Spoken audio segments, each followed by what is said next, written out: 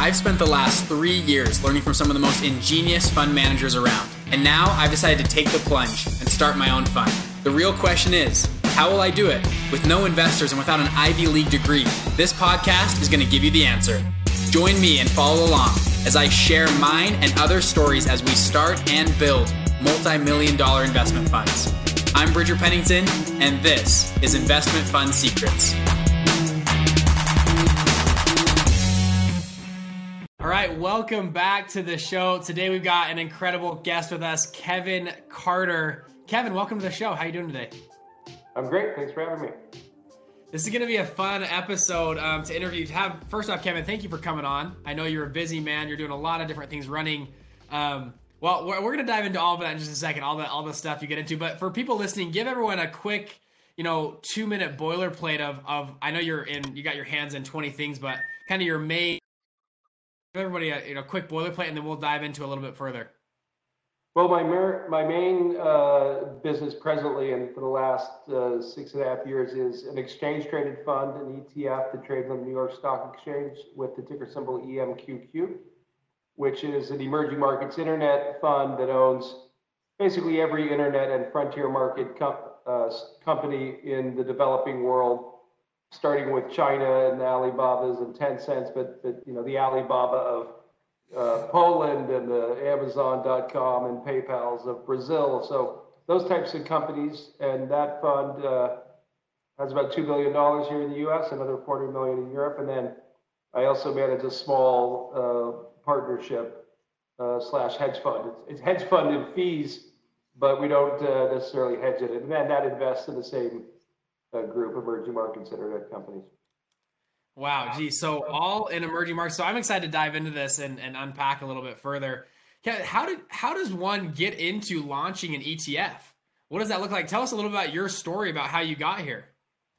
Well, my story is pretty long, but I started in the investment business 28 years here in San Francisco at a firm called Robertson Stephens and Company, which back in 1992 was we used to call it the Goldman Sachs of San Francisco, but now young people think that means the devil, so we don't say that anymore. But it was the premier investment bank focused on technology, and I started in their mutual fund group, which was a small operation at the time.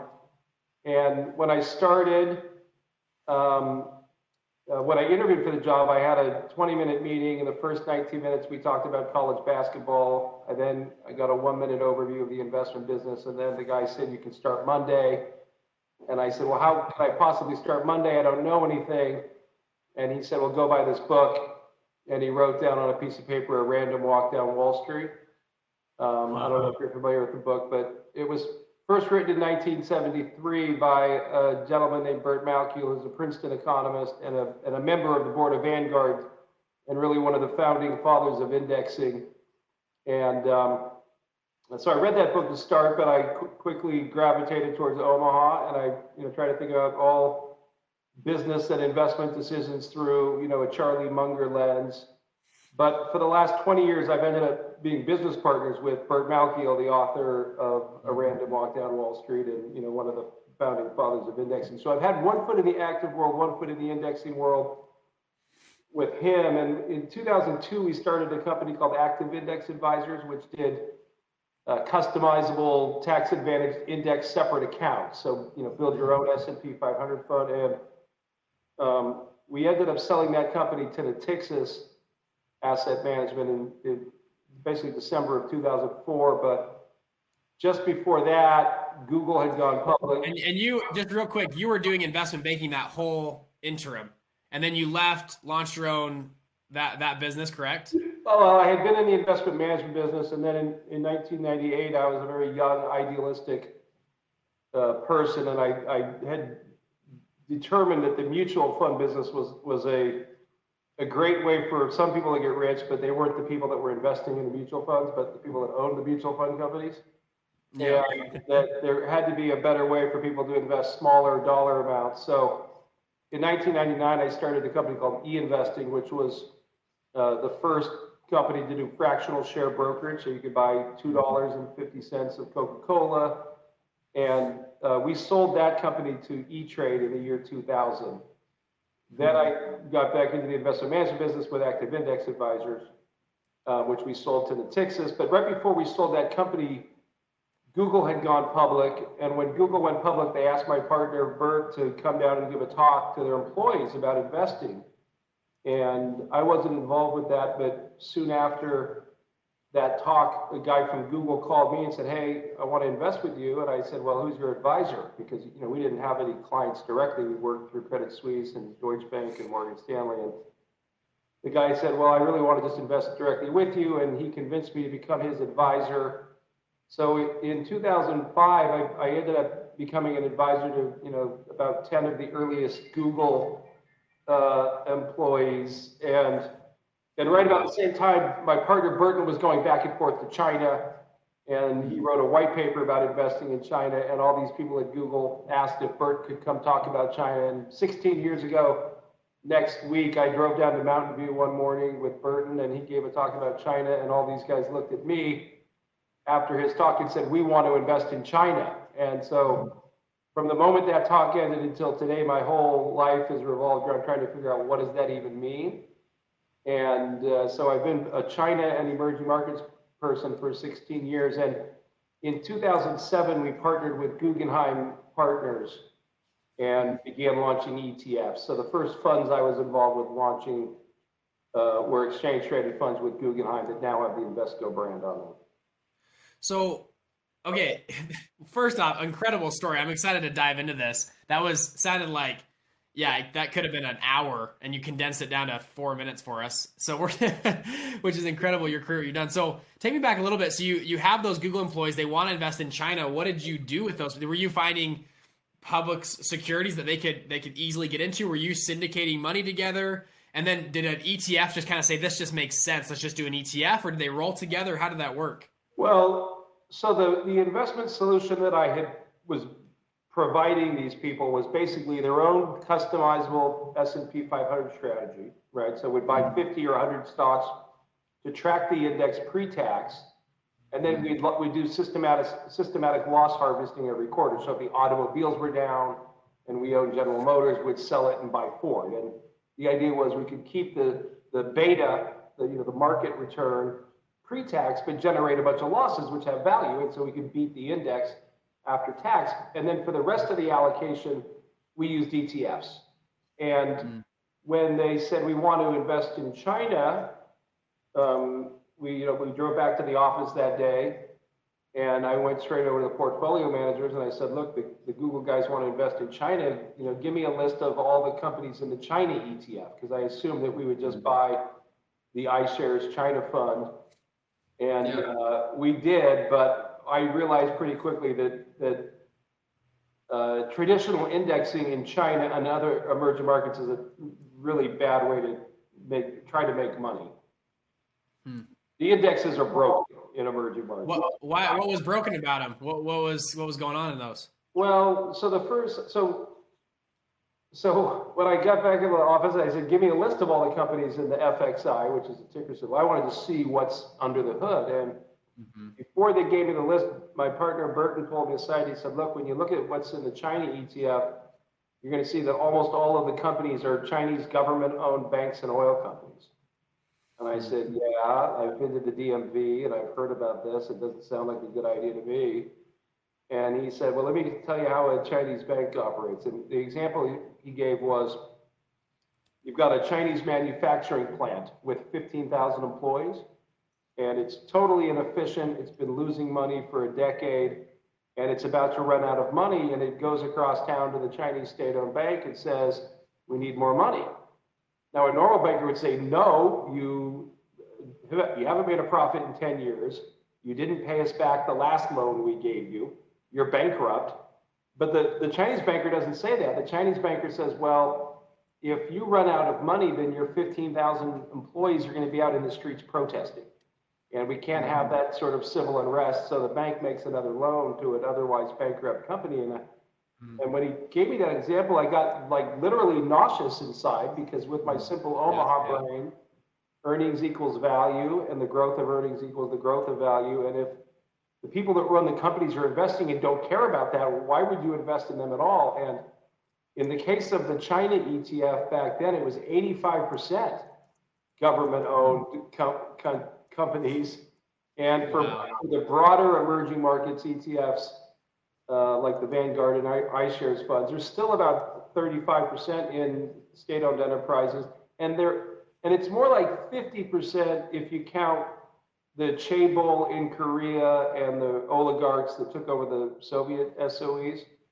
And these are not real companies, and the corruption is you can't even make up some of the stuff. I mean, the two last presidents of Brazil are in jail for stealing your money if you're using a broad emerging markets ETF, because they were looting the state-owned oil company. And the president of Korea went to jail for taking bribes from the chairman of Samsung, who went to jail only to get let out for the Olympics, but go back to jail in the last 3 months. So that's the biggest problem. I mean, you have these companies that they're public, but they're not really, traditional for-profit operations.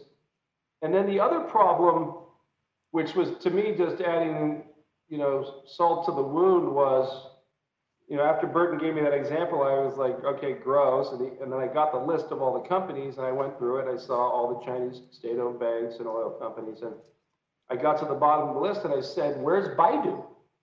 Because Baidu, which is the Google of China, was not in the China ETF. And we called the iShares people, and we said, well, how come you don't, or where's Baidu? And they said, well, we don't include Baidu. I said, I know, I can see that. Why don't you include it? And they said, well, we don't consider it a Chinese company. And I said, what do you mean?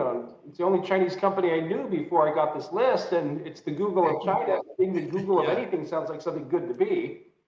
And they said, well, we don't include it because it trades in the United States.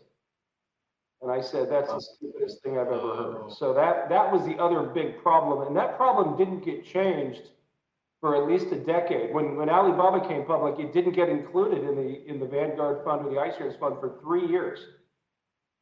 So those were the two problems. There's other problems, but those were the two. Oh my gosh. That's well, and you're exactly right. It's insane. It made you nauseous hearing that. I actually was just reading a book. Is it Zahan or Zan? He wrote a book called Accidental Superpower, another book called This United Nations. He's a macroeconomist, but he mentioned the same thing you mentioned about debt in China. He, I think his stat was 60%. So China, first off, China creates the most debt in the world, and most of it goes to these privately held businesses. And his stat was 60% of businesses in China, 60% of the debt they are taking on is to pay off old interest payments on old debt. That's how much debt they're accumulating. It's very interesting. He had a whole paper on this entire thing in his book, and the amount of debt issued that just really is inefficiently, deployed in the markets because of the communist government, where you're not having fair value markets that are finding inefficiencies, things like that, which is very interesting. So, so you find these problems. First off, that makes a lot of sense. You're helping these Google guys, you find all these problems, and then from there you just say, we're doing our own, or what'd you do next? Well, to be honest, I was pretty reluctant. Burton, my contract ended with the Natixis people at the end of that year, and they said, we're going to let you go off on your own way. And Burton called me the day I called him to tell him I was going to be leaving. He said, we got to do China. And I had gotten a little bit of my arms around China, but I didn't see how I could, at that stage in my career, how I could be of any value in investing in China. I had never even been to the country, for God's sake, at that point. But he was very persistent. And then someone came to me and said, hey, are you guys still working on China? And I said, well, sure. And then Burton's white paper was becoming a book. And so I was reading the transcripts of that. So I was kind of involved with China, but not really. But he told me that the closed-end fund market was hot and that there was a hunger for some China product in the closed-end fund space. And then I asked him to explain to me the mathematics of how that worked if I was, an advisor to a closed-end fund. And they were quite attractive, mainly because in a closed-end fund, people can't redeem the money. So it's permanent capital. Mm-hmm. Yeah. And also because of that, you have no ongoing sales and marketing expense because people can sell the shares, but only to somebody else. So Yeah. they waved a bunch of money in my face and said, yeah, Morgan Stanley would love a China closed-end fund. And so we ended up partnering with Guggenheim because we needed, we didn't have the muscle to do a closed-end fund and distribute it. And this is 2007, and we were in registration. We got Citigroup and Wachovia said, we'll underwrite the deal. And I remember when Citigroup said yes, I was like, this is amazing. I'm like, I've never been to China. And I got a call 6 months ago about somebody telling me I could get a closed-end fund done. And now Citigroup's going to underwrite a fund, and it could be billions of dollars. And I remember thinking, this is too easy. And the next day, Citigroup was in the newspaper for not very good reasons. And the mortgage crisis was just starting to show cracks. And so we were supposed to launch that China closed-end fund in October of 2007, but that market got absolutely just ceased. And so very quickly, Guggenheim said, well, we can do ETFs because they were the closed-end fund business and the ETF business. And you didn't need an underwriter for an ETF. So we launched our first China ETF in December 2007. It was a ticker symbol TAO, TAO, which is a China real estate ETF, which I think they've since closed. Gotcha. Okay, that makes sense. And you launched it, right? You still launched at that time. We did. Were you nervous about that, or is there what's kind of the overhead cost of launching an well, ETF? That was the nature of the partnership we had with Guggenheim was that they paid for all that, right? And what we brought was, here's how to make a good index for this, and then we were basically the marketing, the portfolio investment specialists on it. And so I think back then, if I tried to launch an ETF myself, it would have cost a couple $1 million and lawyer fees and things that I don't really care about or want to have to roll up my sleeves and do. I mean, the operational elements of the investment management business are not my strength or interest. So they had their own lawyers and everything and trust, and they organized the ETF, and I basically provided that these are the stocks to buy. Gotcha. I love it. When I think of an ETF, I think of some really smart guys in some tall buildings with computer servers, floor to ceiling, surrounding them, and they have this incredible index fund that's trading. Is that the truth? Is that how your office is, just stacked with computers? I'm curious the inner workings of running an index fund. Is it very? I'm guessing it's a mix of people like yourself that are actively thinking through the investments, then I don't know, programmers putting it into algorithms, or how does it work at least on your team? How do you guys run as a team, and how many people do you have? I'm kind of curious the inner workings of your company. Well, we keep things very lean here, and we've outsourced basically everything. So in my early days, it cost a lot of money to do an ETF, and it was complicated. So it was easy to just partner with Guggenheim. But when I had the idea for EMQQ, I didn't want to work with Guggenheim because I'd gotten, the unfortunate part of working with that organization at the time was that they didn't spend too much time on sales and marketing. They were more about acquiring other companies and laying off half the people, and they ultimately sold the business. But I thought I'm going to do this myself. But at the time, in 2014, there's several of these companies, but there was 2 private label companies. So if you had an idea for an ETF, you go to them and say, I'd like to launch an ETF. And then you basically pay them to launch it, which back then was about $100,000. That was it. And then you're on the hook, though, for $20,000 a month after that. Or, it's the greater of $20,000 or 25 basis points. So it's 25 basis points with a $20,000 minimum. And the group's called Exchange Traded Concepts. And I thought, okay, well, this is great. And all I have to do is produce the list of the companies, which you can also sort of outsource that. So I signed on with them. I paid $100,000, and then they had all the lawyers, the transfer agency, the trust, the distributor, all of the plumbing. And 100 days later, it launched on the New York Stock Exchange. So I went from idea to trading on the NYSE for $100,000. That's even less now. You can do it for 50 or 60,000. And I remember people would congratulate me. They'd be like, "Oh, congratulations!" I'm like, "No, I'm not IPOing Google. I'm IPOing an ETF, which means I'm losing money right now. Right? This isn't like I made it. This is I got $100,000 to launch a fund." And so all of the stuff, the transfer agent, the custodian, all of that stuff we outsource. The portfolio managers, the people that trade the fund, they have computers. Maybe not all the way to the ceiling, but that's where the portfolio management effort is done by an outside party. And then the index itself is rules based. So our main asset is a document that's 6 pages long, and it's 6 pages, but it says the following bullet points. Buy every single emerging or frontier markets internet company, right? As long as it meets our minimum of $300 million market cap and $1 million a day of average daily volume. And then, so that's how you get included in the fund. And then the rebalance is described, which happens twice a year in June and December. So on the third Friday of June and the third Friday of December, new stocks are added, stocks are deleted, that no longer fit the criteria. And it's just market cap weighted, but there's one modification, which is the largest company is limited to 8% of the portfolio.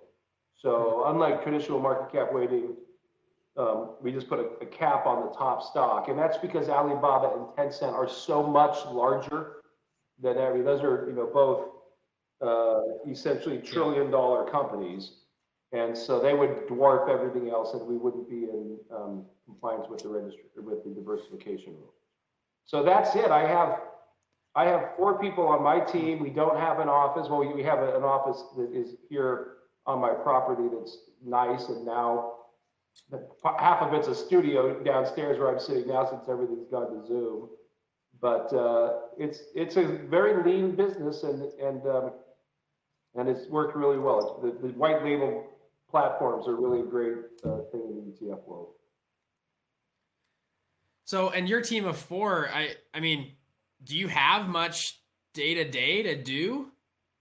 I mean, how often are you making tweaks or identifying new business? I mean, what kind of workload is it on an ETF? Is it, how passive and active is it? I guess that's what I'm asking. I mean, it's passive, but if you do it right, there's a lot of work to do. I mean, it's not as easy as you just push the button and here's what here's the answer, here's the stocks. And now, between you and me, and I guess probably everybody else who listens to the podcast, but maybe I ought to phrase this a little differently than I might if it was just you and me.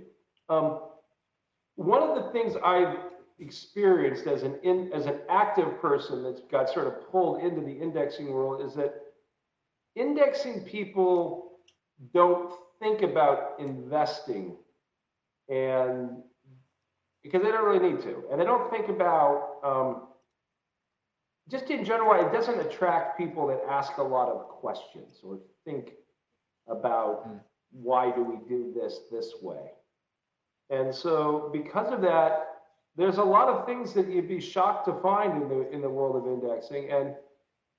And here's an example. So before I launched EMQQ, what I told you what I learned about the flaws in emerging markets, but the story of emerging markets is the story of the people moving on up, right? Emerging markets are 85% of the world's people. They're 90% of the people under the age of 30, and their economies are growing twice as fast as the developed world. And the people are what's emerging, right? There's billions of them, and they want stuff. They want more and better food, more and better clothing, appliances, vacations, cars, and they want their kids to go to Harvard or not Harvard, as you might say. And I didn't go to Harvard, by the way. I went to the University of Arizona, and I graduated with 2.0 to go with my 2.0 in college. That makes me a 4.0 student. Yeah. And that's the story, right? It's all about the consumer. And so, what I've been doing for 15 years is like, okay, how do we push down the legacy economy and all the corruption, and how do we get more exposure to the consumer. And, what I started to tell people to do was just buy the emerging market consumer ETF, right? Because that's, leave out the legacy economy, leave out the banks and the oil and the materials. And there was an ETF with the ticker symbol ECON, ECON, that tracks the emerging market consumer sector. And when I learned about this fund, I went through all of the holdings, right? And this is a fund that had $1.5 billion at one point. The index is provided by Dow Jones, right? Which is a big operation. And so I wanted to see what was in the index. And I got the list. I went through all 30 stocks. The first two stocks, the two biggest positions, were both 10%. And you look to see what they were. The first one was a company called Naspers. Country code, South Africa. That's an emerging market. And then sector, consumer staple, right? Their business historically is a newspaper business. But do you know what Naspers is? So Naspers is a 100-year-old newspaper in South Africa. And like most newspapers, you think, well, it's probably not a very good business anymore. Well, it's not. But about 15 years ago, they made what might be the single greatest venture capital investment ever. They bought 43% of Tencent for $30 million, which is now worth $200 billion and more. And so the database said this is a South African newspaper company, but the balance sheet said this is a Chinese technology company, right? Now I applauded it was a position that was good to have to get exposure to the emerging market consumer, but they weren't South Africans buying newspapers. So that was the first one. They basically bought it accidentally. And then the second one was also South African, and it was a furniture maker. So the database said consumer durable. And that company is called Steinhoff International. And it took about 90 seconds to look in the annual report and see, yes, they're headquartered in South Africa. They trade in Johannesburg. But all of the furniture gets bought in Europe and Australia, right? The showrooms were not in South Africa. So it just made me so crazy. I was like, wait a minute, this is Dow Jones. They've got a 60-story tower in downtown Manhattan, and they have this big fund, and the two largest holdings aren't even really what they're trying to buy because they don't look. They just say the database says these are the 30 biggest emerging market consumer companies. So that's a real problem. And so we check to make sure that you're, because a lot of these companies don't trade in their home markets. Most of them trade actually in the United States. So some databases will say, oh, this is half your portfolio is in the United States. I mean, okay, well, Alibaba trades on the NYSE, but it's Chinese.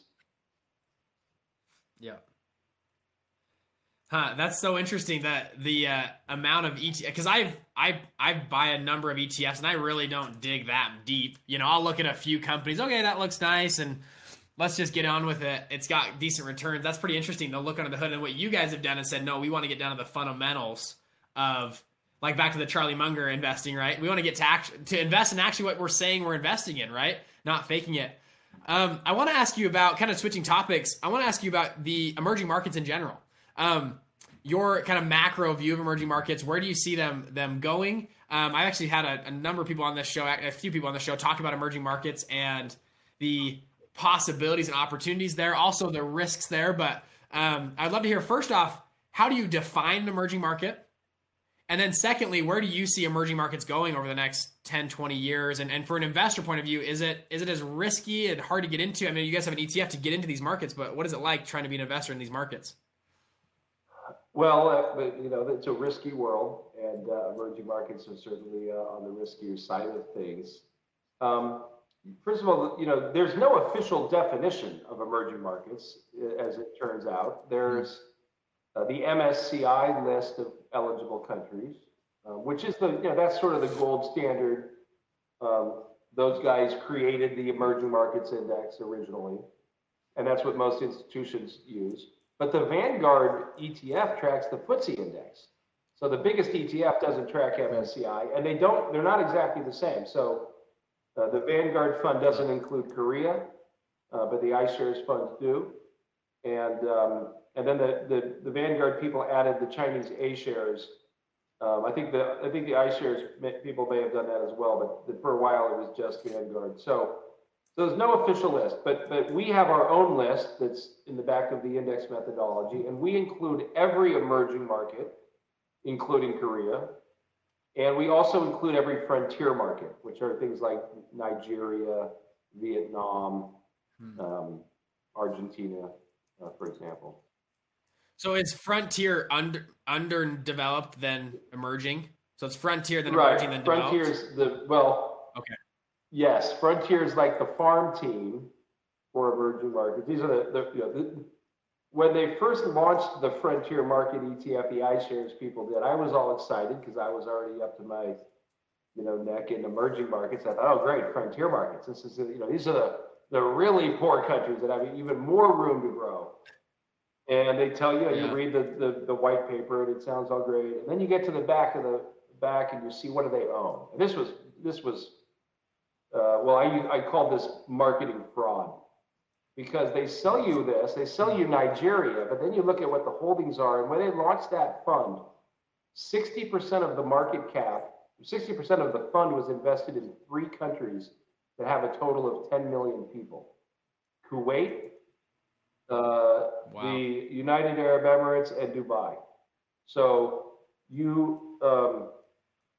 which is basically 10 million very rich people. And the reason that those countries were considered frontier had to do more with their stock markets and some of the rules about clearing and settlement. And so they tell you about all these people in Nigeria and Vietnam, and then you look into the hood, and you're like, these are 60 million people that make like 10 million people that make an average of like $120,000 a year. So it's supposed to be the even lower GDP per capita countries, but that's not the only way you get put in the frontier, and so that is another big problem. Geez, interesting, huh? Now, as far as emerging markets in general, for the investment opportunity there, to get into these countries, and first off, to get in, number one, and you mentioned a number of different ETFs that just didn't really do what they said they were doing. Essentially, like you said, marketing fraud. I feel like it's been a problem for investors to get into emerging markets or frontier markets. Is just, what do I invest into? What do I buy without? Do I actually know what I'm buying? How do I not know it's fraud? Number one, you have a great ETF that hopefully solves that problem for investors. But outside of that, what are some things to look for as an investor? Well, I think what we have put together is by far the best way for investors to invest in emerging markets. And because here's what EMQQ really represents. You've got, as I mentioned, the whole story, the stuff you want to own is the consumption story, right? McKinsey calls it the biggest growth opportunity in the history of capitalism, right? Literally. And so EMQQ is really, it's 3 mega trends in one. So the first mega trend is billions of people that want better food, clothing, appliances, etc. Now, the way that the idea for EMQQ came, let me tell you how it happened. So I had looked in the mirror one morning and I thought, oh my God, what am I doing? I was this young, cocky, stock picker, and somehow I got mixed up with this guy at Vanguard, and now I'm building Chinese index funds. And oh my goodness, I've lost my way, and I'm getting older, and I really want to be, the Warren Buffett of emerging markets. So I got to go do that. And I told the Guggenheim people I was going to leave and set up my own investment partnership. And I did that. And once I had it organized and my own money invested in it, I thought, well, I should go see if any of my friends want to invest with me. And I made some appointments. In the morning of those appointments, I made some slides to show them. And one of the slides I made was a list of the 5 stocks that I bought. The first 3 stocks were stocks that were in the emerging market consumer ETF. Those 3 stocks trading in Hong Kong were Want, which is like the Nabisco of China, and then Li Ning and Peak Sports, which are like the Reebok and Converse of China. So the first 3 were food and clothing. The database put them in a box, consumer. So they were in that index and that econ ETF. But then I had two other companies that I had invested in. One on the New York Stock Exchange, the Craigslist of China, WuBa, and the other one trading on the NASDAQ Mercado Libre, which is the Amazon.com and PayPal of Brazil. And I looked at that slide and I thought, all five of these are consumer companies. The three that are called consumer companies are great. They're growing at 15 or 20%. And I think they have a moat in form of brand equity, to use a Buffett term. But then I looked at the other two companies, the internet companies, they were growing at 100% and had some of the highest margins I'd ever seen. And while the PEs were higher, the PE versus the growth rate was lower. And I just remember thinking, the two best companies I own to invest in the emerging market consumer, they're not even in the emerging market consumer ETF because the database is calling them something different. They're being called technology. And that was it. I thought about that, printed my slides, drove around town to my meetings, got some checks. I was on my way back home and I was at a stoplight and my phone rang. And it was a friend of mine with a 3-year-old daughter. And my friend said, what's the best emerging markets ETF for my daughter's college fund? And I started to tell her what I told everybody, which was just by econ, but then a light bulb appeared above my head and I said, wait a minute, the best emerging markets ETF for long-term investors doesn't exist. And I went straight back to my office and I started to organize EMQQ. And now, so wow. This wasn't as clear to me at the time. I saw that these companies were clearly consumer companies, whatever you wanted to box them as, and that they had incredible growth and profitability. But what I didn't really appreciate was that it's really three things in one, three mega trends that are driving this. And I believe that this is not only the fastest growing sector in the world today, but I think this is the fastest growing sector ever. And here's what's happening. All of those billions of people are getting their first ever computer, right? So when I answered that call that day, I answered it on an iPhone.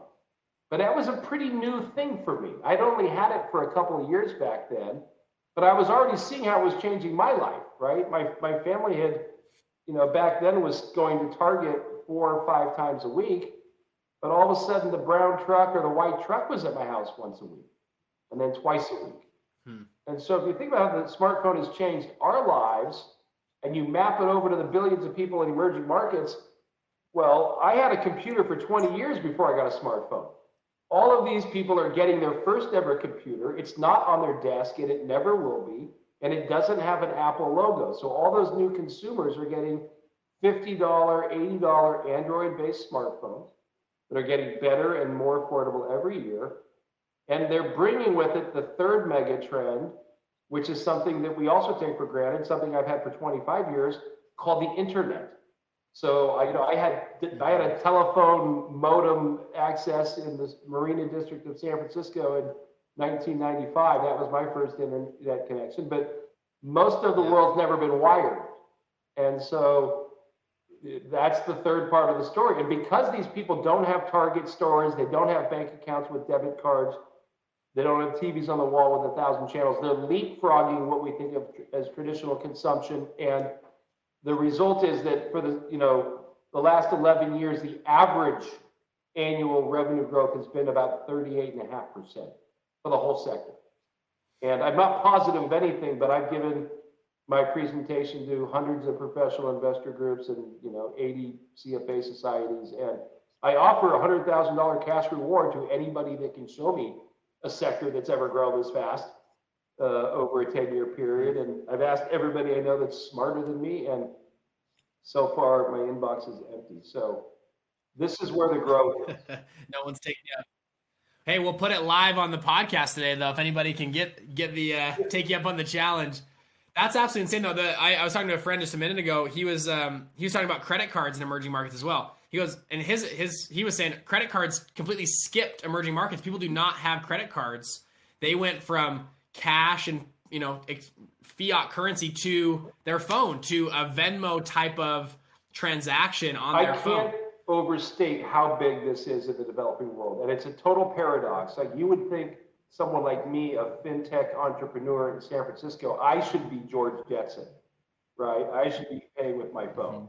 But it's not me. It's Africa. Africa is by far the leading mobile payments market. And Kenya's GDP, Kenya's mobile payments market is now twice the size of their GDP. So it's that leapfrogging, right? They're never going to have a bank account. It's all QR codes and other forms of mobile payment, which is a huge deal. That's man. This is that. It's really it's insane. What's the leap? Like you said, I love the phrase, the leapfrog effect of what's going on. They're getting brand new technology and skipping over the learning curve we had to go through as a society. It's incredible. I want to ask you, Kevin. I know you're busy. I want to keep you forever. Actually, we'll keep talking for a minute as long as I can keep you. But I want to ask you on from a macro point of view. I'd like to ask a few people this recently. We've printed trillions of dollars last year. We've had very interesting monetary policy, interest rates at zero. We've had, I've heard anywhere from 20% to 35% of our money supply was printed in the last 12 months, right? I don't know the exact number. I've heard all sorts of reports, and I try to figure it all out. What are your thoughts from a macro point of view going forward? What are some things that you see on the horizon in the next 18 months, 24 months, 3-4 years? From a macroeconomic view, are we in a big bubble? Or is it going to pop? Or do we think we're going to have hyperinflation? What do you see from your chair in San Francisco? Well, let me first say that for the most part, I don't think about those things too much. I'm very much a fundamental long-term person. And the story that EMQQ story is is a secular kind of one-directional thing. And that is what I spend my time focused on. But having said that, of course, I have opinions about these things. And, this modern monetary theory is fascinating to me. And when Neel Kashkari from the Minnesota Fed was on 60 Minutes last March, when the world looked pretty bleak, and they were saying, how much money can you throw at this problem? And Neel Kashkari, with a giant smile, kept saying, unlimited, infinite amounts. And I was just like, wow, these guys are all in on MMT. And I'm not sure they shouldn't be, right? I'd love to we can fix our infrastructure. It's a disaster. So about a year ago, when all this was first going down, I called my 88-year-old Princeton economist partner who knows way more than I do about these things. And I said, well, what do you think, Bert? And he said, well, I think you are very well positioned with EMQQ because, one of the things the pandemic did was even further this was already the fastest growing sector in the world. And they got a huge boost with it, as everyone knows, with COVID coming to town. Your smartphone and Zooming went up. But then he said, Kevin, everybody says inflation's dead, but that's a lot of money going out there. And I suspect that the inflation might not be far behind it. And he's the smartest man I've ever known. So I know he said that. And so I made a very big note of that. So it does make sense, but we still had a pretty big disruption in our economy and our workforce, and some of these businesses are never going to come back online. So I don't know what to think about the inflation picture. It feels like my house has gone up in value a lot in the last year, as the houses in almost every region of the country, I think. So, and that was the other thing I said last year is that, it's not clear to me that EMQQ went from 30 to 80, or if my dollars went from $1 to 50 cents, right? So in terms of the global picture, China, which is, again, the biggest part of my life, because that's 2/3 of our fund, they handled this thing well. They didn't have to throw trillions of dollars at it. And their economy grew last year, and so they've made up ground. I mean, they're going to pass the U.S. faster than they would have without this. And their economy's back. They're going to have a big year this year. The revenue growth is likely to be over 8%. Or no, I'm sorry, the GDP growth over 8% this year. That'll normalize back to the 5 or 6% range. But I think China will be strong. I think Europe and the emerging markets are a real disaster with this. You know, the social distancing is not really possible when you're living 5 people in 150 square foot, you know, without even running water. So it's going to be unbalanced, the recovery. Brazil's a complete. Were emerging markets affected as heavily as developed countries, or what was the effect there, and how have they done? Well, it's really all over the board. I mean, Brazil is a complete basket case. I mean, they've had a lot of problems anyhow, but Bolsonaro, the president, went rogue and was kissing babies in the middle of it, and then he got COVID himself, and you know, I don't know if you know this guy. He's like, we're tough. Well, you know, he's one of those types. But meanwhile, the states and the mayors were having policies that were against the national government, so they're in trouble there. I mean, that virus has gone really, really bad there, and it's making new highs in terms of cases. So they're in trouble. India's been very interesting. I mean, they have very dense populations with very poor sanitation, but they have a very young population. They are the biggest population of people under the age of 30 in the world, and so the death rates weren't very high early on, but they've had, you know, little outbreaks continuing where you know, the cases are getting bad. But it's a mixed bag. You know, that's the thing with emerging markets is there are so different.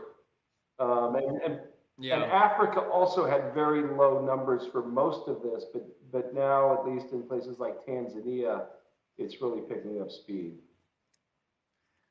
I want to ask you about China. You mentioned China specifically about their GDP growth, and something that I want to ask you, because you sound like the expert on this. Something I was reading about was China had around the world we have the baby boomers, but then China instilled a one-child policy, and so now those baby boomers are hitting their retirement years.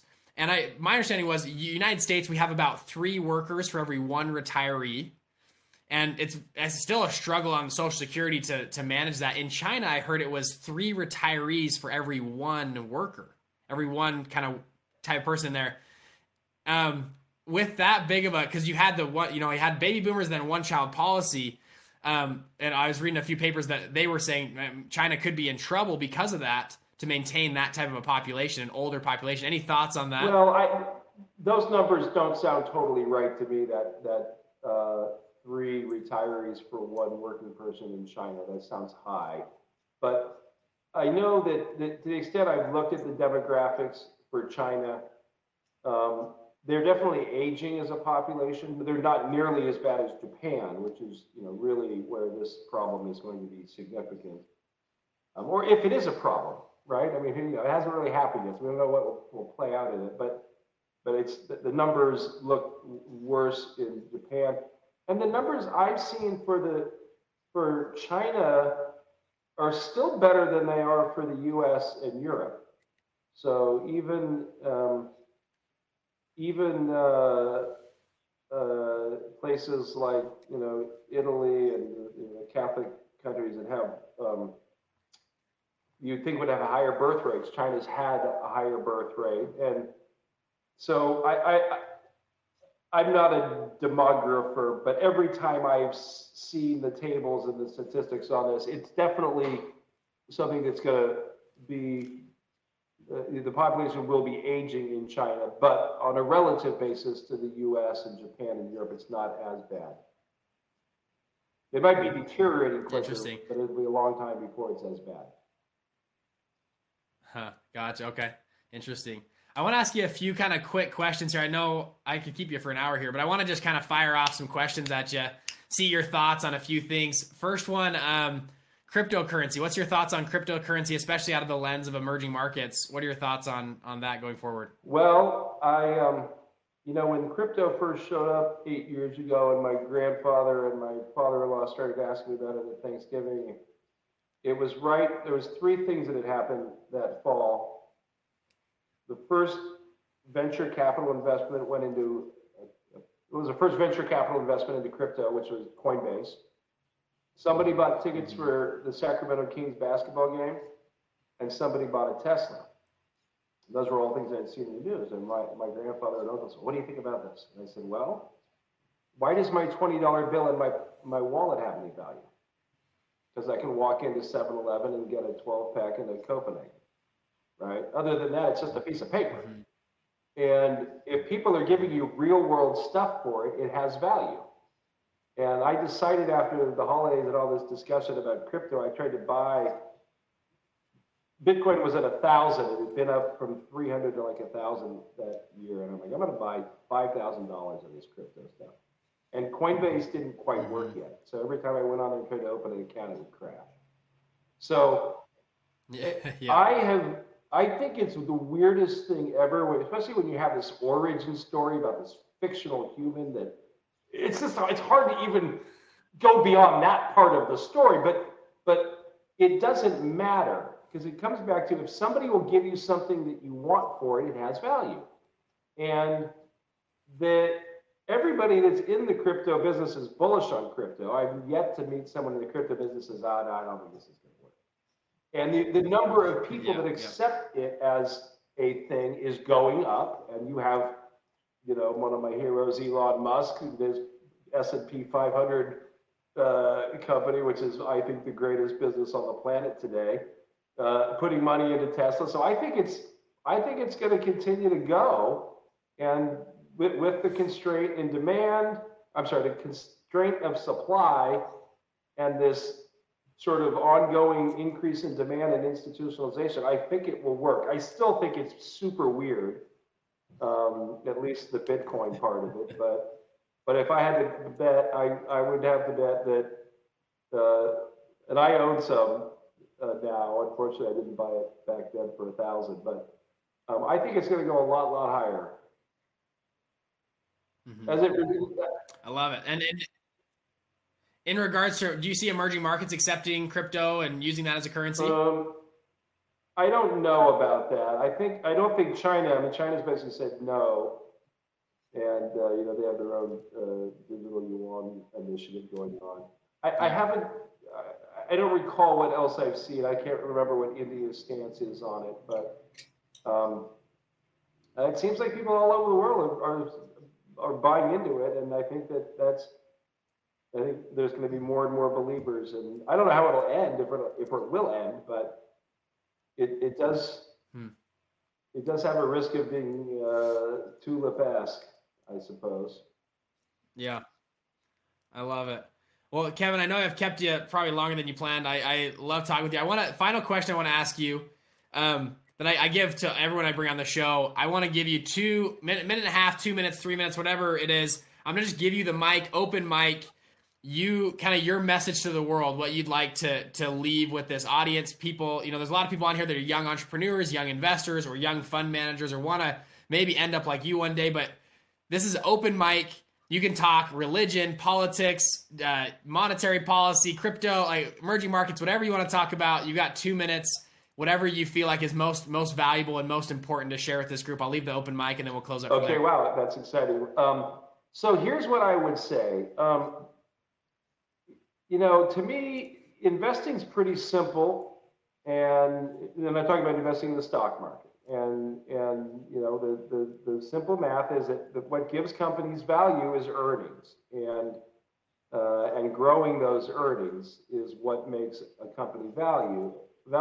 And so you want to listen to Warren Buffett about moats. I think the moat is the most important word in investing. And if you can find companies that have moats that are growing and that are growing, likely to grow for the long term, that's what you ought to be looking for. And the things that have moats, the best way to tell if something has a moat is if you're one of the clients of the business.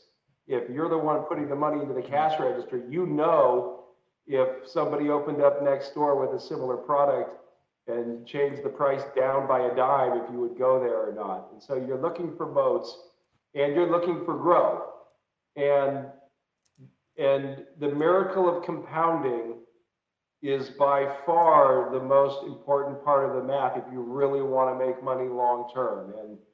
And even experienced people who have heard the miracle of compounding story for 30 years are well served to go back and actually watch how much money you can make if you increase it by 20% a year or 30% a year or even 15% a year. And of all the things I regret in the investment business, it's selling things. It's selling things that have some things which have gone up 100-fold from when I sold them. So buy and hold great businesses and keep doing that. And you will always get your best buys when everybody is gloomy, and it's hard to do. But when you feel like you're going to barf is usually when you should buy. And when you're, checking out Ferraris and stuff on the internet, maybe it's time to sell. Great advice. Kevin, I want to thank you so much for coming on today. For people, again, it is EMQQ, the ticker. Go check them out. Kevin, any way for people to, I don't know if you want people to get in touch with you, but if there's a way for people to learn more about your company's businesses, where can we direct people to look and to learn more about you guys and what's everything that's going on? You can find me on LinkedIn, Kevin T. Carter, EMQQ, and you can find us at emqqindex.com, the best way to get in touch with my organization.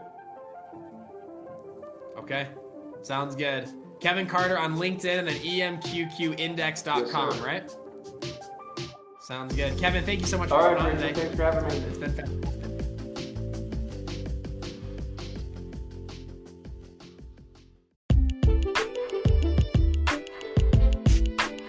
Hey, it's Bridger here. I have 4 free and simple ways I can further help you to scale your business or fund. Number 1, I have a YouTube channel with to toot my own horn, I think it's decent content on there. Go check it out. Bridger Pennington is a YouTube channel. We go very deep on funds. Number 2, I have a 1-hour free training at investmentfundsecrets.com. We go very deep into how to actually start and scale your very own fund from ground zero. Number 3, you can join our free private Facebook group of like-minded people like me and you that go out and launch and scale funds. I go live in there once a week. The name of the group is Investment Fund Secrets. And then number 4, finally, I have a free PDF guide on how to actually launch and scale your fund. If you go to investmentfundsecrets.com/guide, you can download that guide. Now, finally, people always ask me, Bridger, can you help me one-on-one? Can we work together? Yes, I don't want to talk about that in here, but if you want to learn more, message me, Bridger@investmentfundsecrets.com, or just DM me on Instagram. Thank you guys, and I'll see you in the next episode.